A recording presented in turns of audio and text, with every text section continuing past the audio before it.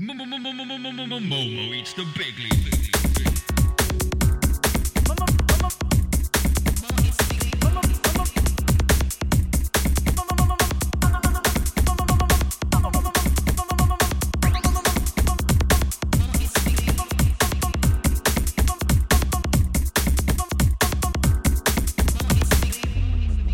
I have a feeling it's going to be beautiful. Can you believe he told people to drink disinfectant? I can actually. I really you? can. And you know what's the funny thing? Huh? In Spain, in the south of Spain, some mayor got like into trouble because he sprayed the beach with like detergent. Oh my, detergent. Yeah, something. I think it was like detergent or something like that, or like bleach. I don't know what it was, but he thought that it would make the kids safer. And was that before or after Trump said that? After Trump said After that. Trump said yeah. that. What the fuck? I wonder if he got inspiration from Trump. You know, Maybe. like maybe he's one of these like super right wing. Because in the Yeah. south of Spain, recently a lot of very right wing governments got elected, right? Mhm. So maybe it was one of these that like is a super Trump. Oh my fan or god! something. No, I actually know that there's a lot of right-wing politicians also in Europe and other parts of the world who really take inspiration from Trump, like who really deify him and really think that he's doing the right thing. When I saw him say that, I just knew someone's gonna try this. Someone's gonna actually fucking die because they're gonna be like, Oh, yeah. I'm gonna inject, Oh, yeah. I don't know, cleaning products into my veins. Yeah, I mean, and it was based on some sort of study, some experimental study where they're saying like under very particular circumstances to isolate a very particular virus, you can try to use something that you can also find in Lysol.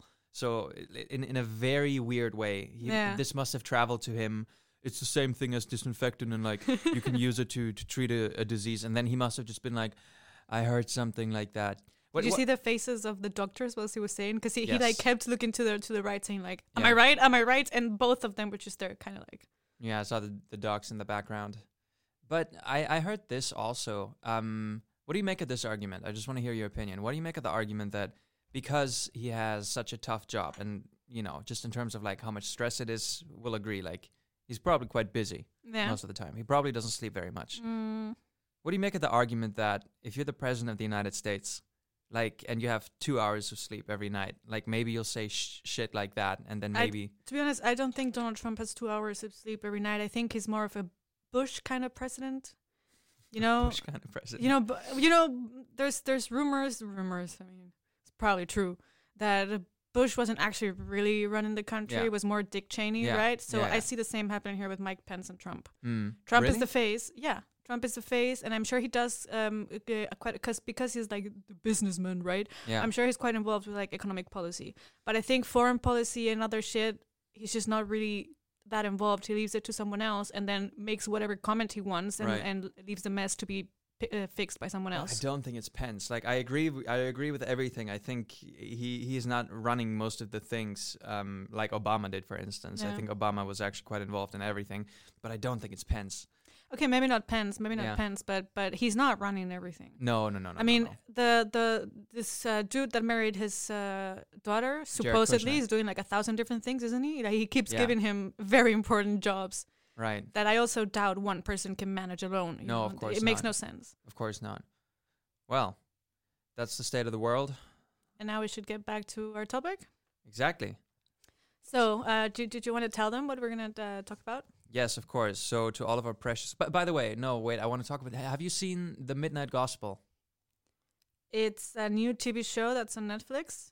You're right on the money. That's exactly what it is. I saw like 5 minutes of it, but I thought it was Oh, yeah. shit. You thought it was shit? You didn't like it? No, did you like it? Yeah, I think it's cool. Oh, okay. It's nice. The first episode you really have to get used to. What the fuck is going on here? It's so wild. I mean, it's absolutely crazy. But one cool thing about the show is that the protagonist, Clancy, he lives on this planet and he has like one follower, like one subscriber to like his channel. Oh, and so like us. Yeah, and the thing is like that guy's only follower, because he's also a streamer, is Clancy. So they have like a they're each okay. other's only follower. Oh, okay. So in that spirit, I want to give a huge shout out to Antonia, who's the only person who maybe listened to one of the episodes that let me know. So that's pretty brave of you. And so if you're listening to this one again, let me know, and I'll keep revealing private details about your life right here on the podcast, Antonia. So thanks very much. We appreciate it. Thank you, Antonia. Cool. Now, what are we doing today? Right. We're going to be discussing fully automated luxury communism. Mm-hmm. Now, dear listener in terms of a singular, just one listener probably. If you're like me, then you've probably never heard about fully automated luxury communism. Exactly. So Carlota brought this up a while ago, and I had no idea what the hell that was. I mean, it sounds fucking amazing, right? I'm really curious to learn about it. But the idea for this show is that I didn't do any research for it. So in the past couple of shows, what we did is we both did some research, and then we told each other about it. But this time, the idea is that Carlota did all the research, and she's explaining everything about it to me, and I'm going to ask questions. And then we're going to talk about it sort of later during the podcast. But the cool thing for you guys is going to be, you're going to get to learn about it as I learn about it. So that means you have to come into this whole thing with absolutely zero knowledge. All right. I also don't want to make this some kind of essay. So, I'm just going to talk about what I think it is and what this guy was saying in his book. And then you can ask me all the questions that you want. But please interrupt me often so we can discuss this. Oh, you know me. I will. Yeah, because there's actually a lot to discuss. I think it's very interesting. But yeah, fully automated luxury communism is a book and a sort of idea by this guy called Aaron Bastani, who I think is English, but well, that doesn't really matter. But his idea is basically that we could live in a future where we don't really have to work anymore and where everyone has everything they need. And that's fully automated luxury communism. So why does he say that? Well, in the book, he starts by talking about disruptions in history.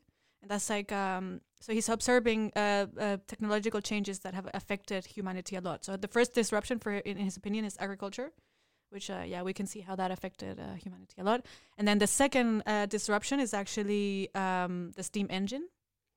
But the third disruption comes much faster than the interval between the other two, and that's right now. And it's a bit difficult to say exactly what it is, but it's related to the sort of information technology revolution, you know?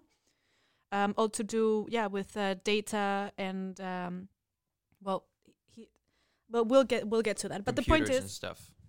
And the point is that this kind of technology gives us the possibility of like developing, things like renewable energy, and like doing asteroid mining and space travel, and then automation, of course, that's the most important thing, getting machines to do the job that people do, right? So he's saying, okay, these technologies are the base of the third disruption, which means that the future is being made now, but in a very radical sense, because in whatever direction we take these technologies is going to determine a little bit what happens in the future. So what he's really talking about in the book is like, how do we manage this technology so that we can use it for the best possible reasons, right? Yes. That's his technology. Sorry, his idea. Do you think any of these technologies are actually like reasonable? Because he's talking about the technologies that he's talking about are renewable energy. Mm-hmm. We know quite a lot about that, right? Asteroid mining, artificial intelligence, and then also technology about biology, this is what I find super complicated because I don't really know that much about it. But this has to do with things like creating food out of nowhere. Right. Biological engineering and things like that. Okay. Which I don't know. I don't know too much about this. But yeah, the point is that he's like, okay, we have all these technologies, and do you want to make a world in which the uses of these technologies is dictated by profit, or do you actually want to figure out how we can create a world where no one has to work? So that's the goal. So the objective, if you will, is for no one to work. Yeah, but because, not exactly not to work at all, but to work very little hours. Okay. Because the idea is that when we get rid of all the labor that is not like stimulating to us mentally, that doesn't contribute to our development as humans. Mm-hmm. Once we get rid of all that kind of labor, then labor and leisure sort of blend into one thing, and that's how humans can really develop. When this is what he means when he says going from the realm of necessity to the realm of freedom, right? So we would live in a world where there's no scarcity anymore. We have all the resources that we need, and we have all the technology that we need, so that we don't really need to work much. Mm-hmm. Well, that sounds very Marxist, That's straight from the Communist Manifesto, where Marx is essentially saying that in the ideal Marxist world, you'd work in the I forgot what the 3 professions were, but I think it's something like being a fisher in the morning and then being like an artist in the evening or something like that. Where you basically like you have a lot of time to sort of lean into the human activities. Because the thing is that like this is something that Marx observed as well, and that many Marxists will talk about. For the past, since the steam engine was invented and like technology started developing, productivity has increased exponentially. And economists in the past, this includes, for example, Keynes, thought that such increases in productivity would mean that we would work less and less hours, because it makes sense that if you can produce the same amount of shit with less hours, that you would work less. But instead of working less or getting more money or something like that, we see the opposite. We see that our technology, our productivity increases are used to produce more, and we end up working more hours for less money. Yeah. You know, so we could already be moving towards a world where people need to work less.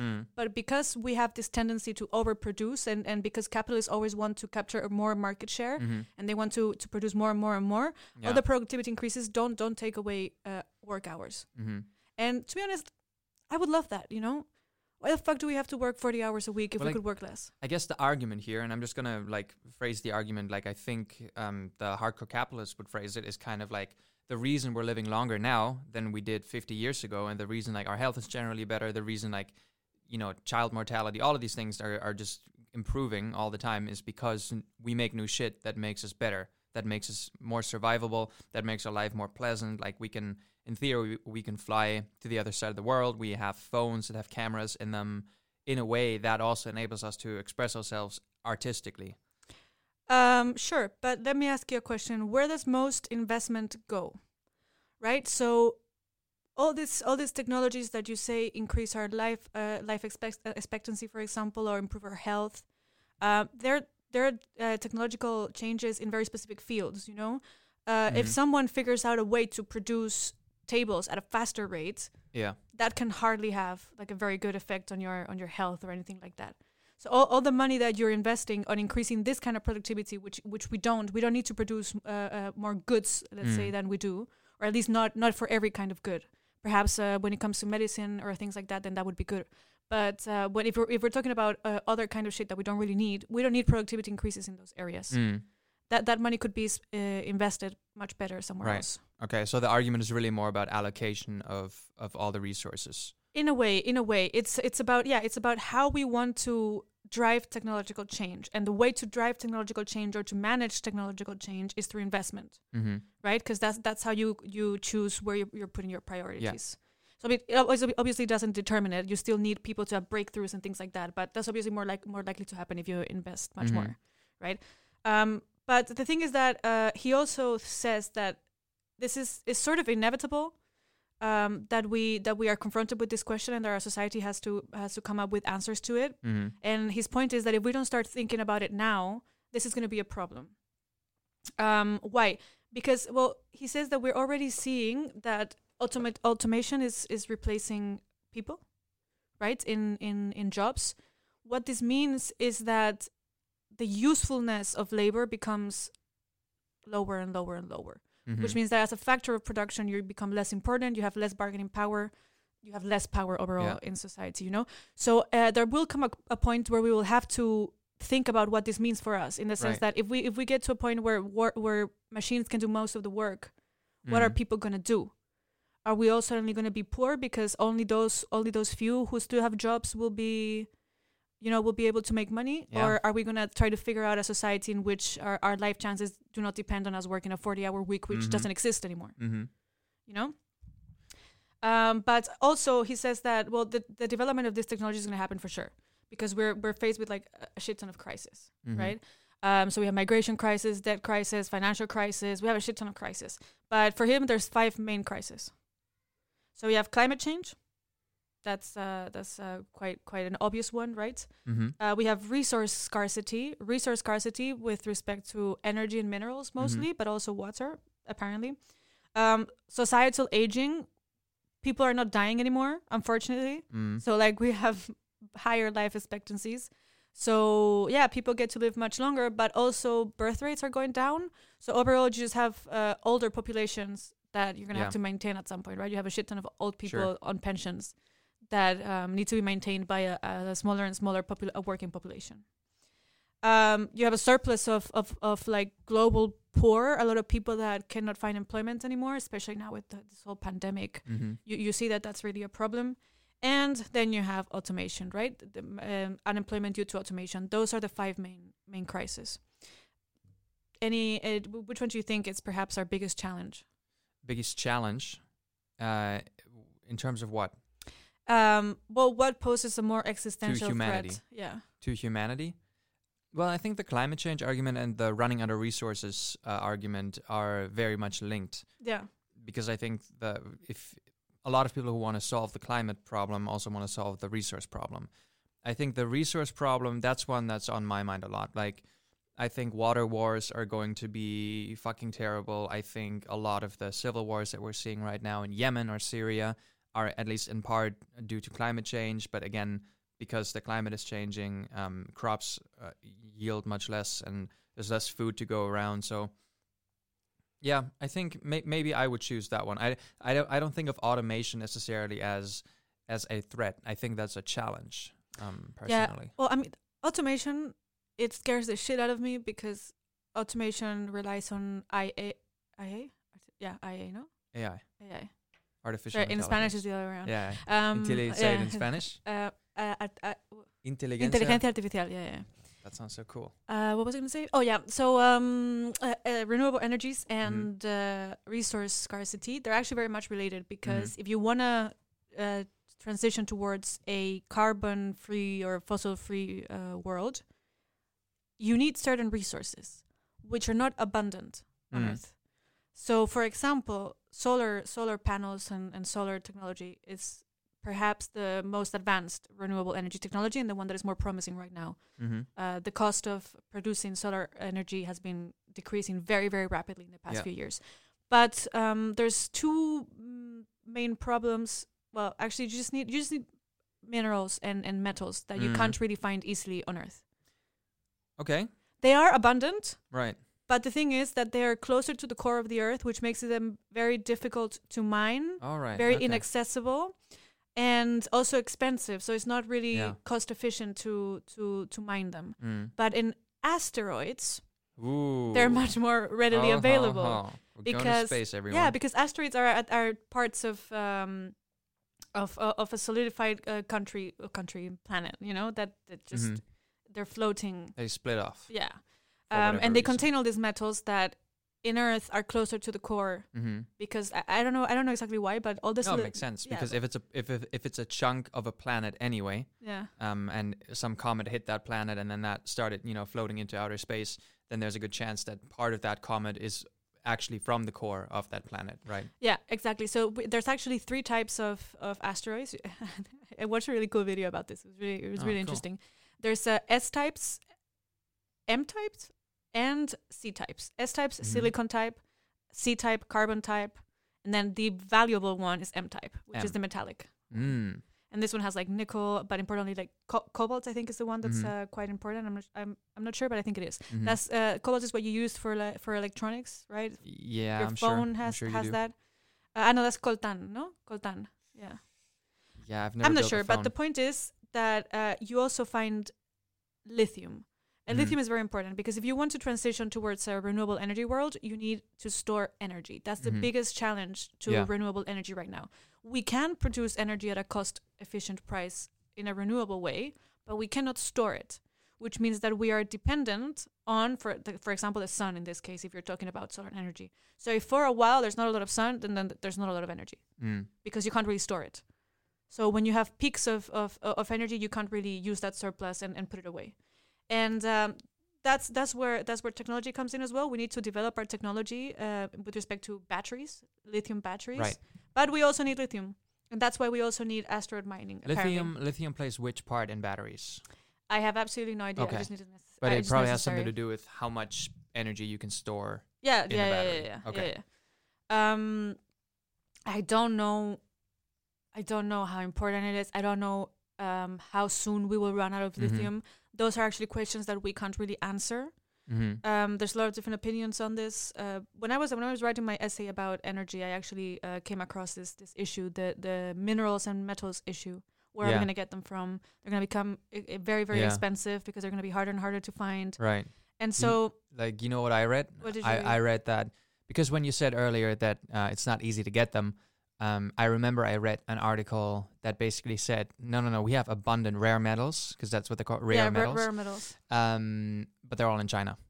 That's true. Like they're all in 95%. China. A couple of them are in Russia, and then some others are like sort of in the Middle East, Arab Peninsula. But completely region. negligible. They're not. Yeah. But like China essentially has a 95%, monopoly on rare earth metals, which means that China, if you want to put an IR spin on this whole thing, China gets to decide, who gets to access these metals. Yeah. That is true. They do have a monopoly, but even for China right now, I think it's not cost effective to start mining these minerals. I don't remember why actually. So don't take my word for that. I think that was the case. But in any case, it is true that we believe that most of our resources or mineral rare earths, I think that's what they call I think most of them, or at least the accessible ones, are in China. That's for sure. Right. But in terms of asteroid mining and things like that, I tried to, because this guy seems very, very optimistic about when we're going to be able to do that. The thing is that all these technologies that he's talking about definitely will happen at some point in the future, but we don't know how long, in the distance in the future or whatever. Well, assuming we make it that far. Yeah, as well, assuming we don't go extinct anytime before that. I mean, asteroid mining is definitely a possibility. You have two ways that you can do it. The one that would be better is if you could send a spaceship to the asteroid belt and pick and choose your comets from there. The asteroid belt. Yeah. Where's the asteroid belt? So I think it's the solar system. I've heard of it. Yeah. Right. So the sun produces a field that shields us from comets coming from outside of space. Really? Yeah. I mean, I'm not doubting you. I'm really just how. Gravity, I think. Gravity. Okay. I'm not sure. I'm not a physicist. Okay, we don't have to go. We'll look this up. Wait, but actually, that's no, cool. I'm curious. I didn't know that. Asteroid belt, because I don't know if this means. Yeah, so. Asteroid field. It's a torus. I don't know what a torus-shaped thing is, but it's a torus-shaped region in the solar system. Oh, it's actually located roughly between the orbits of the planet of Jupiter and Mars. So forget about it. It's actually a lot of Mars. Yeah, a lot of. Well, that's still before us. Like that's still it's still further away than Earth. Yeah. But it's so not cool. as far away as I thought it would be. But that's still really good, because if it was like between Earth and Venus, then we wouldn't benefit from it, because all the asteroids would only be stopped after Earth. Do you know what I mean? No. Like, so if it's between Mars and Jupiter, yeah, right? And Mars is the closest planet, but it's further away from the sun. Yeah. And Jupiter is also further away from the sun, right? If there's an asteroid belt in between those two planets, then that means any asteroid that enters is going to be stopped by the asteroid belt there. Oh, but right. if the asteroid belt was between, let's say, Earth and Venus, then it would only be stopped in between those. You mean it could hit us? It could hit us, and it would, like any asteroid, would only be stopped after. Asteroids can hit us anyway. This is why NASA has been funding. This is where the technology for asteroid mining and survival sort of cross. Yeah. And this is something that NASA has been researching, because NASA is worried. I don't know if they're maybe worrying a bit too much about this, but NASA is worrying that one time in the future, at some point, an asteroid will come towards us that might be way too big, and that could destroy us. And we had one on Wednesday. On Do you Wednesday. know about this? On Wednesday? Yes. This Wednesday? This Wednesday. No, I don't. I didn't. What was it? There was I think it was something like 1.5 mile wide asteroid that came within 3 million miles of Earth, which relatively speaking is very close. And they saw it coming for a while, but obviously there's always people who are like, well, what if it's going to change its course, or what if we miscalculated it? But then it passed on Wednesday. I actually watched it in a YouTube live stream, and people were just like, has it gone yet? Is it gone? Like, we're really worried. Like, some people were really worried about this. Also, there's a great coronavirus conspiracy theory linked to that. What, that it came from a comet or something? No. Do you want to hear it? Yeah, sure. All right. The idea was that that planet, that comet, or that asteroid, I think I know. Actually, a comet, I think, is only what it's called once it enters the atmosphere. Like if an asteroid enters the atmosphere, it starts to burn, and then it's a comet. Okay. I think that's the definition. But that asteroid was on its way here, and then obviously the world government, right, the people who run everything in conspiracy theorist terms, were like, fuck, if that hits our Earth, then it's going to destroy everything. And people are not going to have any food, and we're not going to be able to survive. And if no one survives, then who are we going to, run? Who are we going to manage? Dominate. So they release Corona. By the way, I cannot emphasize this enough. This is a conspiracy theory. I'm not saying this actually happened, but this is what people are saying. We release Corona, and Corona is going to force people to stock up on food. So if the asteroid does hit Earth, we are going to make sure that some people will survive because they will have stocked up on food. So they won't need to rely on like infrastructure and supermarkets and stuff like that. On top of that, because they're already creating so the idea behind this is that it's always a holistic decision that these people in charge make. So they're saying not only are we going to possibly ensure the survival of our species, but also because we know that we're going to create such a crazy situation, we are going to sell our stocks before this all happens, or we're going to buy shorts on specific stocks that are going to tank, right? So the idea is that even if the asteroid doesn't hit Earth, we're still going to make money off it. So it's always like a very concerted effort to, at the same time, defend your position as the rulers of the world, and at the same time increase it. Because if it doesn't hit, you'll still be richer after. Oh, that's a weird conspiracy theory. And then they were saying, and see what happened. On Wednesday, the comet passed, and the first governments are saying we're going to open up again. Yeah. So that's right. That's that conspiracy theory. But that was kind of a rabbit hole. Back to you. All right. Okay. Yeah. So asteroid mining. It's probably not going to happen in the asteroid belt anytime soon, but another possibility is that if that happens, if a comet like the one that came close on Wednesday arrives again, we can potentially sort of push it towards the moon, apparently, and make it crash in the moon, or simply mine it on space. And for that, we need a lot of shit. We need like technology to land on comets, which actually exists already. This is something that a Japanese university created. It was a Hayabusa or something like that. Oh, the European Space Agency did land on an asteroid. Really? Yeah, that already happened. Well, I know the Japanese whatever space agency they have also did. And it was really interesting because they actually showed pictures of the comet, and it looked super beautiful. It was actually really cool. Wait, like real pictures? Yeah. Oh, that's so cool. Kind of a video with like made of pictures, you know? A video. Sort of like pictures. Not a lot of frames. Yeah, like a GIF, basically. Yeah, sort of a very slow, you know. So like you see a sort of progression of cool. But it looked really cool. Yeah. But the thing is that these technologies are actually quite on the way right now. For a very long time, I'm trying to find a way to sit, but yeah, it's not great. For a very long time, space research and things like that was just a NASA thing or a thing of CERN and you know, space agencies from either the US or Europe or things like that. But suddenly, we see that private companies that research space things are being opened. So we have one called Rocket Lab, for example. They try to make space travel a normal thing, you know, so make it cheap to send spaceships to Earth, to the moon.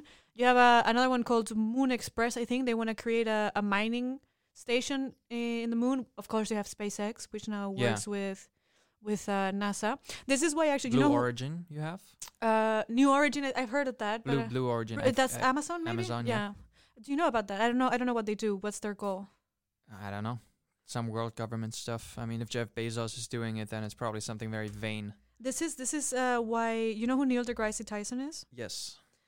He made a prediction that the world's first trillionaire will be the person who manages to like sort of win the space race. Okay. It'll be a space entrepreneur, basically. You know, I used to like him, but then he was on the Joe Rogan podcast, and he was such an asshole. Why? Oh my God! Like he's smart and he knows it. I guess he's smart, but like every time Joe Rogan would like say a word, it was like, I don't know that word.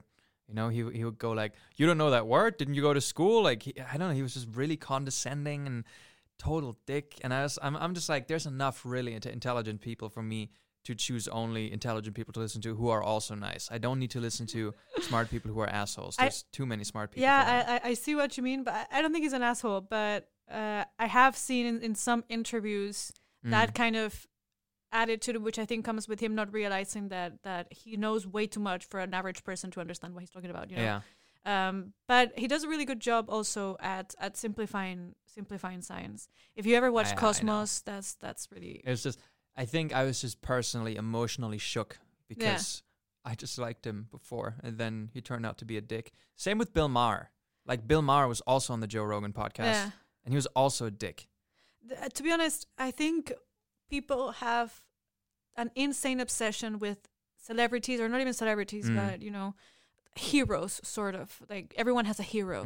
Yeah. And I think that's a big mistake. I think that happens with everyone. Like, Marxists have a hard-on for freaking Marx, and they think that Marx said, you know, Marx knew everything. He was right about everything. That's not true. He's left about everything. That's kind of the point. Okay, I'm a dad now. Anyway, what about Bernie? Is Bernie a hero? No. I saw this argument. People are like, Bernie Sanders is not a hero. He's just the best we could produce right now, and we should vote for him. I agree with that, but I also don't think it's really his fault. It's just that no one's a hero. No one's a hero. The heroes don't exist. Really? I don't think so. I mean, I think it's wrong to put so much value on a single person, because most of what we do is actually collective efforts. Even when you see people leading political movements, they are the face of the movement. They're not the movement. No, of course not. So I think we tend to attach too much value to single people, and we tend to sort of idealize them when, they're just humans at the end of the day.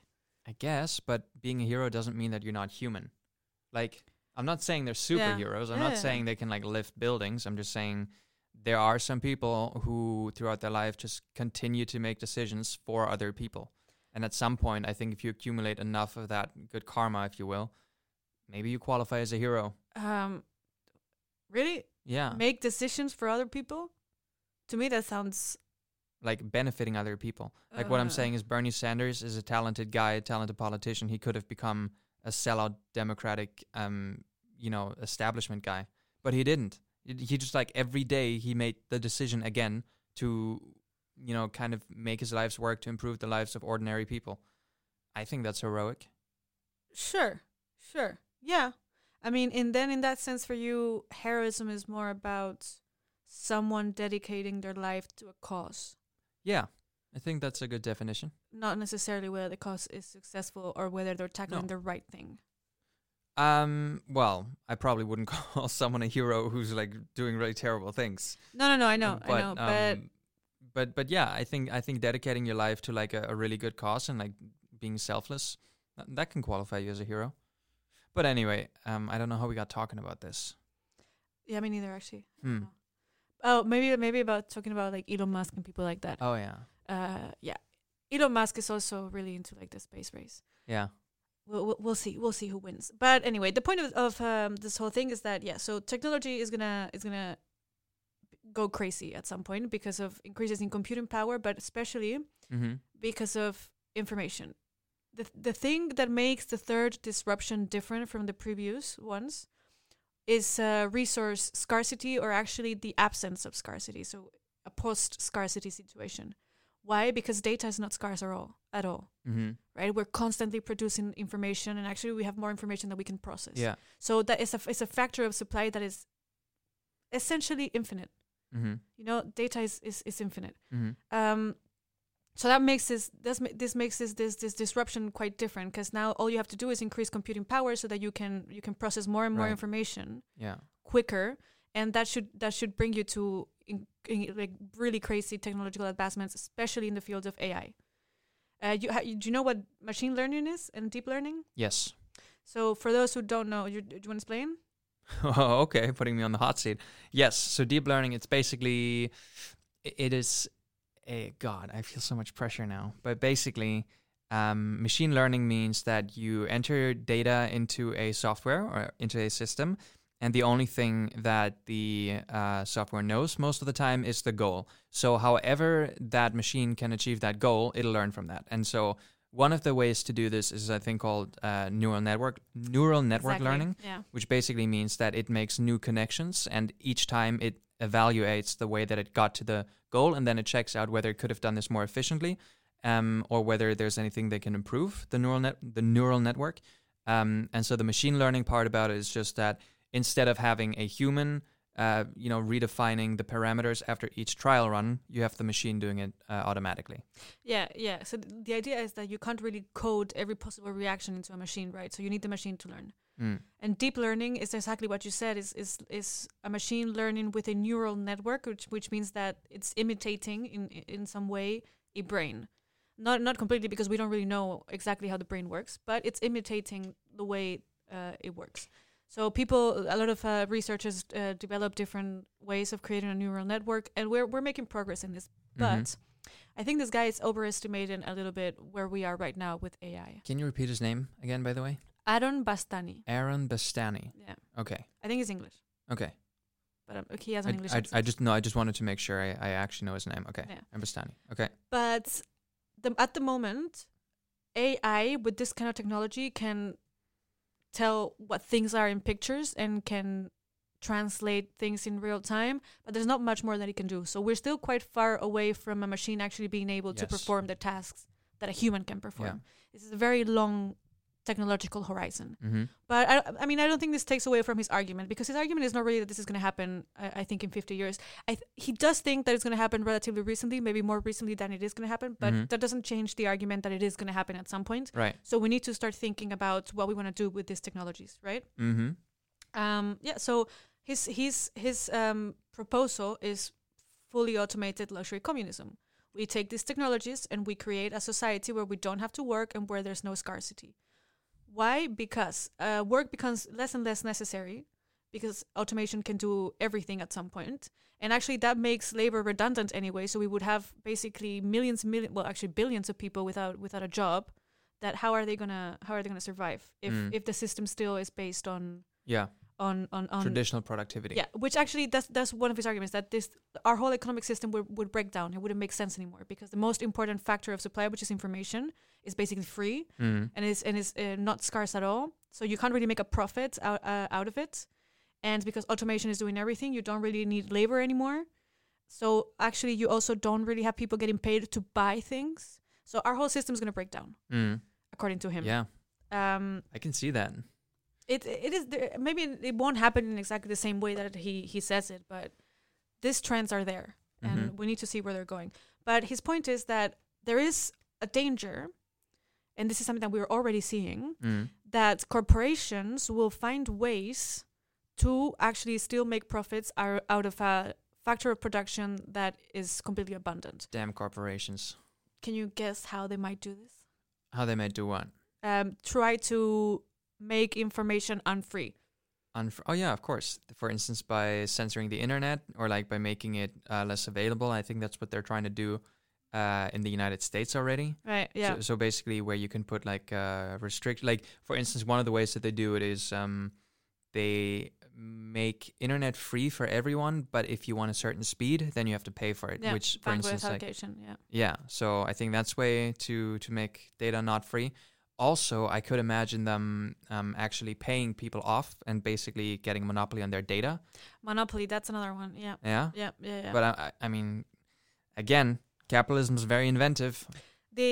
The dangers that he identifies are mainly two. One is creating monopolies. This is, for example, what Facebook does. Mm-hmm. Facebook has so much of our data and really has a monopoly over the data that people create when they're constantly watching all this content and looking up things on Facebook. And then also patents and copyright and things like that. Oh, right. That are trying to make ideas and information a private... That's a weird one. It's a weird one, right? It's a weird I kind of understand that you, for example, would have a patent right for maybe 1 or 2 years to give you a head start because you created it. That makes sense, right? But a 10, 15-year patent, that can only slow down the rate of progress. You know, it makes absolutely no sense. That's the Chinese argument against it. What do you mean? I saw a documentary about Shenzhen, which is this. I don't know if you know it. It's not Special prefecture. economic zone. Yeah, it's a special economic zone, but it's also a what do they call that? Come on, Is it in Guangdong province? Yeah, province, exactly. It's a province like very close to Hong Kong, and that's where they make all the technology, right? It's a special economic zone for technology, and I saw a documentary about that once, and basically the idea is that they disregard patents at all. They're saying if you cannot guarantee that you're still better the day after you invent a product, then you don't deserve to keep being the best, right? So you have to be able to constantly get better and better and better. Yeah. And people are saying like that's why Shenzhen is getting so fast. There's a really cool documentary on this, on how they basically revolutionized hardware, because up until a couple of years ago, there were a couple of big companies. They were American, Intel, AMD, I think they're called, and IBM. Yeah, IBM. So they're the ones who make chips. They're the ones who basically control how fast processors are for end consumers. And then eventually Shenzhen came in and it was like, wait a second, we can actually still do that. Like we can do that again now because we now have the technology. Yeah. So it's on YouTube. I think it's a Vice documentary or something. I can really recommend it. Yeah, makes sense. What about, because this is something, because we did energy, both of us together, what about the transition to renewables? Because this guy, he assumes that there's going to be a transition for sure soon because of two reasons. One, climate change. Two, resource scarcity. That fossil fuels are scarce, but the scarcity argument is one that has been coming into question recently. With developments in technology, actually, how the U.S. began, extracting their own oil, refining their oil. I don't know what the word would be actually. Yeah. But fossil fuels are not actually scarce. They just might be not really economic to. I don't know if I agree. Access. What do you mean they're not scarce? We used to think they were scarce, but now that we have different technologies that allow us to extract these resources from places that we previously couldn't access, we see that actually they're much more abundant than we think they are. The problem is that because they're so difficult to get, they're not economic anymore because renewable energy is becoming much more competitive. Well, my take on this is that it is true. So speaking about oil in particular, it is true that the limitations for when we will run out of oil were always pushed back. So in the 60s, people were saying we won't have any oil in the 90s anymore. And then they kept pushing it back. But with the technology that we have now and like kind of knowing what even the ways are to look into how to get oil, this 2050 limit that I keep reading about, I think it's a United Nations agency that put that out. 2050, we might run out of oil. I could see that being the case. Like I could see us actually running out of oil. That's in 30 years. Because oil is like a very finite resource, I think. I think gas is a different story. Yeah, that counts as well. It's not only. Yeah. What I'm saying is I could see humanity finding new ways to get gas, like using shale extraction for one thing. Oil, I don't know. I'm not so sure if we can actually continue to push it into the future that much. I don't know. I think, yeah, those are the thing is that we can't really know the answer to those questions because we don't know exactly how much oil there is and how much of it's accessible. And because we're not scientists, we have no idea. Actually, yeah, that's true as well. Yeah. But anyway, getting back to this, what do you think of luxury communism? Well, I have a question. In what way is it different from what Andrew Yang was proposing? What is what Andrew Yang is proposing? Andrew Yang, he was a Democratic presidential candidate this election season, and he was basically running on the platform of UBI, Universal Basic Income. That's part of this as well. Right. So he was talking about the freedom dividend. A lot of what you're saying, I feel like, is kind of echoed by his campaign, which is that automation is going to take away jobs. We have to start with a UBI. Perhaps in the future we'll even have to increase the UBI simply because our economic system isn't made for for this scenario where all of the things that you just said, which I think are very reasonable, are going to happen. So I guess the heart of my question is, Yang is a capitalist at the end of the day. Yeah. Right? But a lot of the solutions that you're proposing now seem like they're more left-wing, more communist. how is the solution that what's his name again? Aron Bastani. Bastani. How is the solution that Bastani suggests particularly communist? Okay, so far we've actually only discussed a problem that he presents, which is we are in this world of scarcity right now. We have this many crises coming to us: climate change, unemployment, aging populations, all those things, resource scarcity, and technology offers us the tools to solve those problems, and also offers us the tools to create a sort of post-scarcity, post-work society, right? But what does that society look like? And he's not going to tell you exactly. He's not going to give you a blueprint of it, because this is something that actually pisses me off when people ask you about, but how would that work? Blah blah blah. Of course, that is policy making. That is something that takes years and years to figure out. With a lot of people seriously considering an alternative. You can't be a random academic and suddenly come up with a blueprint to govern the whole world.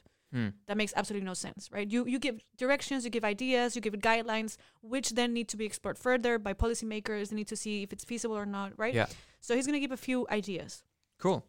His first idea, UBI or UBS? UBS. Yeah, that's so UBI, Universal Basic Income, UBS, Universal Basic Services. So there's two choices. One is you give people money, that's UBI, or you have complete and absolute access to all important services in life, meaning that everyone can get transport for free, everyone can have healthcare for free, everyone has housing for free, those kind of things. That's cool too. Right? And then your I think your work, which wouldn't be many hours, would be what would count towards your sort of personal or additional consumption. Interesting. But all other important things are covered already. Yeah. That's his first sort of measure that he says is really important. This is related to automation and jobless, right? Then he says central bank reform. This is something that I find really, really interesting. So economics and governments would tell you that, I'm sure if you did some economics in PPL. Yes. Do you ever remember something about central bank independence? No. Right. So this is something, if you're an economic student, in your first banking class, they will tell you one of the most important things in the fucking world is that central banks are independent, so that they're not controlled by politicians. Right. But if central banks are independent and they're not controlled by politicians, and they're also not controlled by people, that makes one of the most important monetary tools or economic tools that we have, our monetary policy, is in hands of an undemocratic, unelected body. Who elects the presidents of the federal banks? Like governments, I think. Governments just appoint them. Yeah, I think that. I think so. Like, for example, the ECB right now, who isn't it? What's the name again? Lagarde, no? Yeah. And she used to be the IMF. IMF woman, which, I mean, I'm not gonna get into that. I'm not gonna get into that. But so the thing is that a central bank operates by choosing between two targets, basically. So either you control inflation or you control unemployment.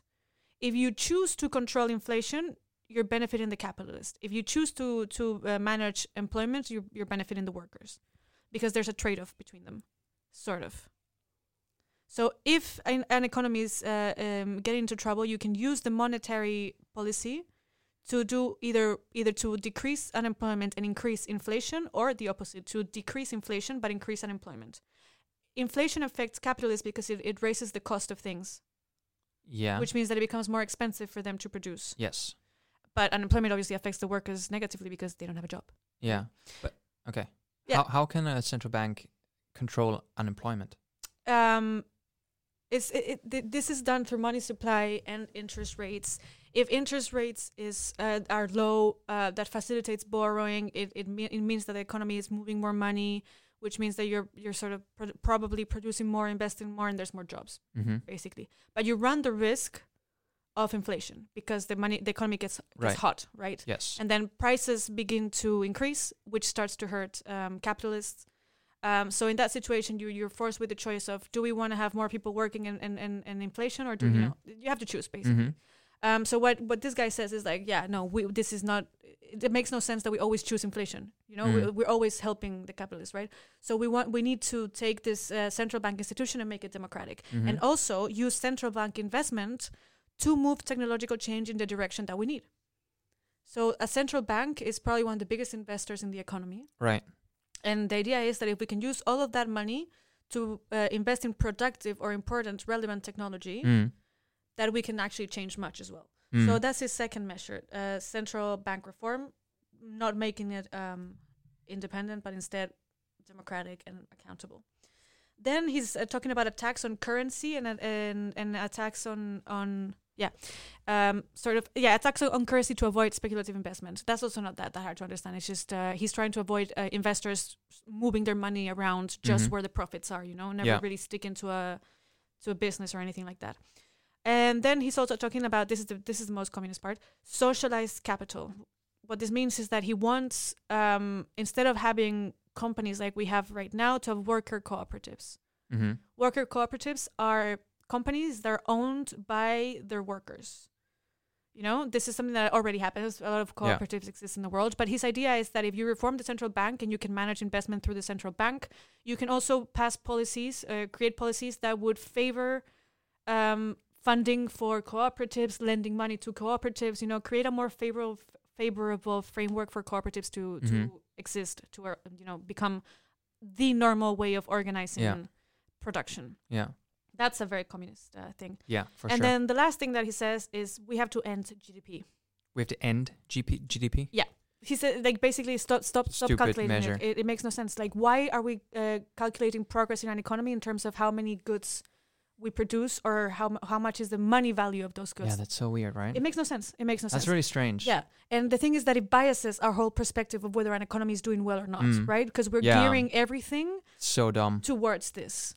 Everything in our economy is done to increase GDP, which is, one, not sustainable. We can't keep increasing technology. We need to find a way of moving beyond the production of goods and services to a sort of different kind of production. Well, actually, services probably it's fine. It's more the goods side of the problem. But yeah, he says that we have to stop calculating GDP and moving our economies in terms of what GDP is going to do or not, and we should create other measures to measure progress. So is he suggesting moving to something like PPP, which is a little bit more customer and end user geared, or is he saying we need something that isn't economic at all? I think a little bit of both. We probably also need some economic indicators, but I think mainly he wants to measure success in the economy in terms of, for example, is inequality reduced? That's still economic, Gini but it's also coefficient. very, very political. Yeah. Is the environment being affected by it? Those kind of things. Yeah. Is technology progressing at a fast rate? Is technology democratic? Is access to all these things democratic or widespread? Yeah. He wants to That's a develop tough sell. other indicators Mm. and to forget completely about Mm. GDP. So yeah, in summary, we have a problem. We have many crises that we have to solve, especially those coming from energy, climate change, and resource scarcity, and very importantly, automation. Now, what we do now with those technologies is going to determine to a large extent what's going to happen in the future, especially in the fields of renewable energy and AI. So we have to start thinking about how we're going to manage the technology, how we're going to manage patents and copyrights and things like that to make sure that companies don't appropriate these profits. Oh, actually, did you know there's a space treaty? I would have imagined, yes. There's a space treaty. I think it was signed probably around the 60s, probably after man went to the moon. Well, America won the moon. Yeah. Make no mistake. There's an American flag up there. But the treaty says that, and this is signed by over 100 countries, including the US, no country, no government can appropriate anything on space. Space is communist, basically. Space is everyone's. You know who doesn't give a fuck about that? Trump. Xi. Who? Xi Jinping. Ah, right. Or Yeah. They don't those treaties, especially when they're abstract like that. I mean, the United States just launched their Space Force. You don't. It's the same. Luxembourg also has space aspirations. Go Luxembourg. Yeah, I know. For right? sure. If I had to choose between the US going to space and Luxembourg going to space, for sure, I would go for Luxembourg. But I feel like America's going to go about this the same way they go about war. The official way to go about war is to have Congress declare war on a country. But most of the wars, like Vietnam, for instance, there was never an actual declaration of war. Right. It was just, sort of like these missions that, soldiers were there for to execute. And that's the same way that the US is going to go about space. Yeah, I mean, I guess this is also what they did in 2001, right? Yeah. UN said, no, we're not going to go to war. And then they, went to their little friends. Yeah. Spain. Although the Iraq War was passed by Congress, which doesn't make it any less illegal. But not allowed by the But UN, which is no. like the sort of global Yes, authority. And that's I the agree. kind of authority that would Exactly, of that would rule enforce space, the space treaty. Yeah. So right now, space is communist, but we don't know if it will stay that way. I think Yeah. probably now that countries are realizing that space travel is becoming a reality, not in the near future, but in the medium to long-term future, they'll begin to reconsider whether space is really communist. Yeah. Though I really wish property wouldn't get to space. Private Property wouldn't get to space. Like, it would be That'd be awesome dope. if space would be just, Well, if we Do what you wanted to want. take it philosophical, I know we're towards the end of the podcast, but if we really wanted to take it philosophical, right now we could kind of say like, can we even think of things in space as being anyone's property, or is that just sort of some sort of human, abstraction of human ideals onto something that is so foreign to our species? It is. The thing is that I think a lot of people don't realize that private property, and when we say private property, there's a difference. Communists don't say that you have to share toothbrushes. Mm. And I'm not a communist, I have to say that. You don't share your toothbrush? Not Gross. now. Not at the moment. Yikes. In the future, if there's shortages, I guess we'll have to. But communists don't say share all your shit and you can't have anything. That's not true, because there's a difference between possessions and property. Oh, I never heard about this. Possessions are things that you own because you use them or because of occupancy. So maybe a house that you live in, A bed. something like that. But property refers more to productive assets or Capital. or like houses, Houses. like real estate. Real estate. Difference between real estate and houses. Yeah. Okay. Mhm. So property is not so much simply like a pen or something like that. It's more related to productive assets and things like that. So that's what socialists would claim cannot be owned privately, because it's the result of the collective labor Mhm. of all humanity. Mhm. Mostly like all technological developments and things like that. Those come because people worked for it, not just because one person decided to buy it. And I don't know. Mhm. So in that sense, property doesn't make much sense, at least not when it comes to means of production. Yeah. So yeah, I don't know. Property is a weird construct. I think it's something that It's we, definitely something that, it's good to think about. yeah. But yeah, so what did you think of Folk, fully automated luxury communism? Falk. I'm trying to think how we can make that into Momo Eats the Folkly. No, I think it's going to be Momo Eats the Bigly, fully automated luxury communism. I We'll see. I think we can do some other things with it. Yeah, okay. We'll give that a thought. What do I think about it? I think it's a very future-oriented way to think about things, and I like that. Because what I don't like is how this whole world is just eating itself up right now. Yeah. There might be some people listening to this. That's the end of the sentence. No, just kidding. There might be some people listening to this who are kind of going like, okay, this is crazy. Like, future talk, space mining. What is all that shit? I'm kind of on the opposite side, where I'm like, it is crazy how much infighting there is right now between governments. It is crazy how, there's strongman governments all over the world right now that are just, not helping humanity at all. And like, we need to realize that we are one species and that we are more interconnected than we have ever been before. And not only that, because we were also more interconnected in 1850 than we were in 1840, right? But we are more interconnected now that we have passed a threshold where our collective actions decide the fate of humanity. Yeah, that is true. And that wasn't the case even in the 1980s. It's, if obviously we can make the argument that nuclear weapons play a role like that, yeah. but it's not even warfare that we're talking about. We're talking about the peaceful destruction of our Earth. Yeah. For That's instance, a nice way through of putting climate change. It's a peaceful destruction of Earth, and we need to stop it. And we need to just think smart. We need to think smart about where to take this planet. And that's why I really appreciate fully automated luxury communism, because at least it's someone giving ideas. Whether I fully agree with all of it, I don't know, because I only just learned about it. But I will say that it sounds pretty great. Yeah. I quite like it as well. Not being a communist myself, I do think most of the technologies that he's talking about and the dangers that he's talking about are real. Mhm. The question is when. That's the only thing that he can't really predict, and that we can't either. They will happen. The only question is when and what we want to do with them. And with that, I think that's a wrap on this episode. All right. So thank you everyone for listening. Yeah, thanks for listening. Thanks, Carlotta, for doing all the research. I learned a lot. You're welcome. And we'll see you all next week. Bye. Momo eats the big league.